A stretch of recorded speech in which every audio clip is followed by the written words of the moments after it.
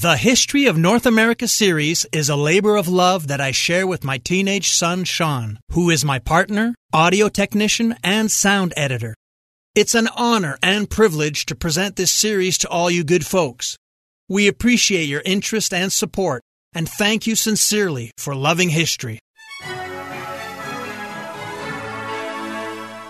Welcome to the History of North America. I'm Mark Vinette. During the Spanish colonization of the Americas, the Spanish Main was the collective term for the parts of the Spanish Empire that were on the mainland of the Americas and had coastlines on the Caribbean Sea or Gulf of Mexico.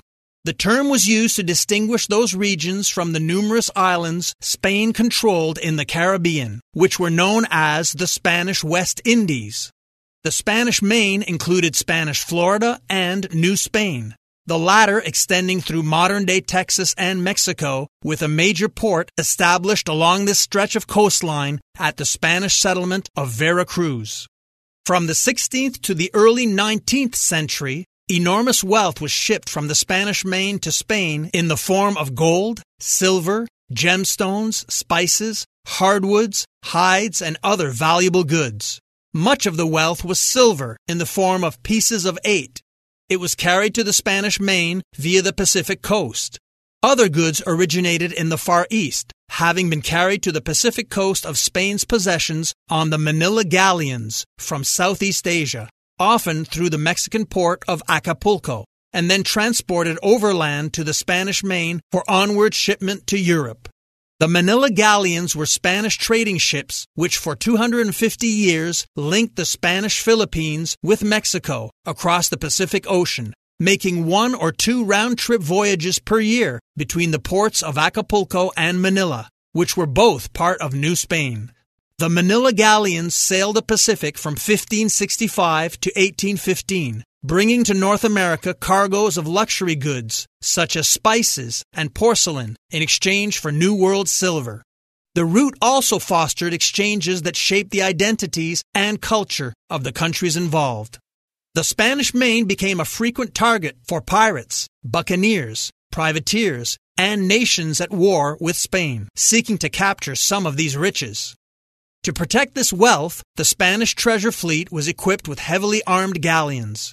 The organization of the fleets in large convoys proved highly efficient, with only a few successful examples of major privateer attacks along the Spanish Main. The Spanish West Indies were island colonies in the Caribbean that were part of the Spanish Empire and came under the jurisdiction of New Spain. The islands ruled by Spain were chiefly the Greater Antilles, such as Hispaniola, now modern-day Haiti and the Dominican Republic, Cuba, Jamaica, and Puerto Rico. Spain also claimed the Lesser Antilles, such as Guadeloupe and the Cayman Islands. The islands that became the Spanish West Indies were the focus of the voyages of the Spanish expedition of Christopher Columbus in America. Largely due to the familiarity gained from Columbus's voyages, the islands were also the first lands to be permanently colonized by Spain in the Americas. The Spanish West Indies were also the most enduring part of Spain's American Empire, only being surrendered in 1898 at the end of the Spanish-American War. For over 3 centuries, Spain controlled a network of ports in the Caribbean, including Havana, San Juan, and Veracruz, which were connected by galleon routes. The Caribbean islands of the Bahamas were once part of the Spanish West Indies. The Bahamian Islands are less than an hour away from mainland USA by air. Bimini is the closest island to the Florida coast. These islands are part of the Bahama Archipelago. An archipelago, by the way, is a group of many islands in a large body of water. The islands of the Bahamas comprise an archipelago extending for about 750 miles, or 1,200 kilometers, from Florida to Cuba. The Bahamas are a part of the West Indies and are considered Caribbean islands, but not part of the Antilles. Okay, let's sort this out. I'm sure you've often heard and been confused by the terms West Indies, Caribbean, and Antilles. Well, let's try and clarify these words. West Indies consists of an archipelago separating the Caribbean Sea from the Atlantic Ocean. Visited and called the Indies by Columbus, It was subsequently designated the West Indies to distinguish it from the East Indies archipelago in the South Pacific. The West Indies comprises 3 main island chains that extend in a roughly crescent shape from the eastern tip of the Yucatan Peninsula in Mexico and southeastern Florida in the United States to the northern coast of South America. The West Indies lies between the Atlantic Ocean and the Caribbean Sea, with a population of about 35 million. Antilles is a term applied to the whole of the West Indies, except the Bahamas. The Antilles separates the Caribbean Sea from the Atlantic Ocean and is divided into the Greater Antilles, which lie in the center to the north, and the Lesser Antilles to the southeast. The Caribbean Sea is about 1,500 miles long east and west, and between 490 miles wide. As is well known, the Caribbean Basin is noted for its mild tropical climate. Navigation is open and clear, making the Caribbean a major trade route for Latin and North American countries. The word Caribbean is derived from the word Carib, a tribe of Native Americans who inhabited the area when Spanish explorers arrived in the 15th century. The Carib people occupied various regions of the West Indies, Central and South America. The islands of the Bahamas, at the northernmost part of the West Indies where Columbus made his first landfall, comprise an archipelago of about 700 islands and islets, which are very small islands, and nearly 2,400 keys, which are small, low islands composed largely of coral or sand.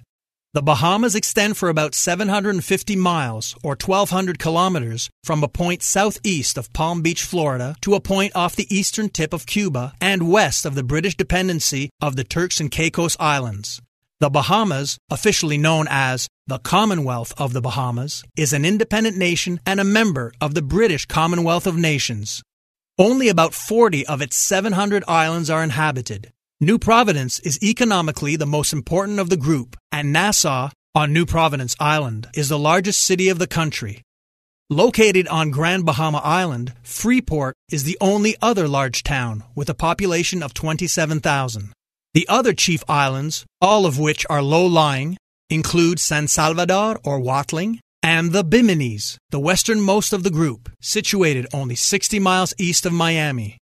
The name Bahamas may derive from the Spanish for shallow sea, Bahia Mar, or the Lucayan word for Grand Bahama Island, Bahama, meaning large upper middle land. The Bahamas' first pre-Columbian inhabitants were the Taino Amerindians from both northwestern Hispaniola and northeastern Cuba. They moved into the southern Bahamas about the 7th century AD and became the Lucayans. They appear to have settled the entire archipelago by the 1100s. There may have been as many as 40,000 Lucayans living in the Bahamas when Columbus arrived. The Bahamian Lucayans were deported to Hispaniola as coerced workers, and within 2 decades, Taino societies ceased to exist as a separate population due to warfare, disease, forced labor, emigration, and outmarriage. After the Lucayans disappeared, the Bahamian islands were deserted until the arrival of the first permanent European inhabitants, Puritan settlers from the English colony of Bermuda, around 1649. Known as the Eleutherian adventurers, these people established settlements on the island now called Eleuthera, which in Greek means place of freedom. Join me next time as we continue our in-depth examination of the Spanish conquistadors who left their mark on North America.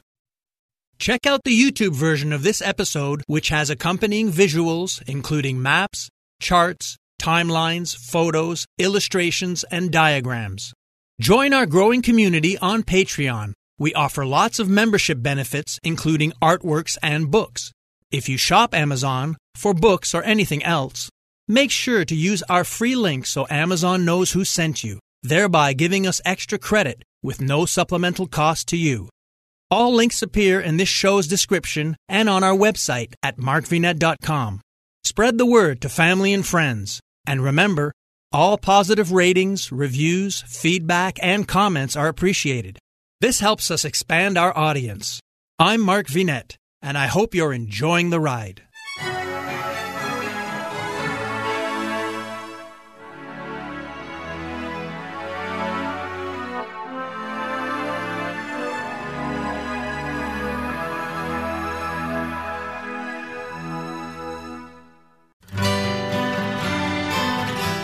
The Historical Jesus Podcast is the sweeping saga of the life and times of Galilean Jesus of Nazareth, as well as the faith, religion, and church founded to honor and disseminate his acts and teachings. Join me, Mark Vinet, on this fascinating journey through time, exploring the many great works of Christian theology, literature, architecture, music, and art inspired by the words and deeds of Jesus Christ.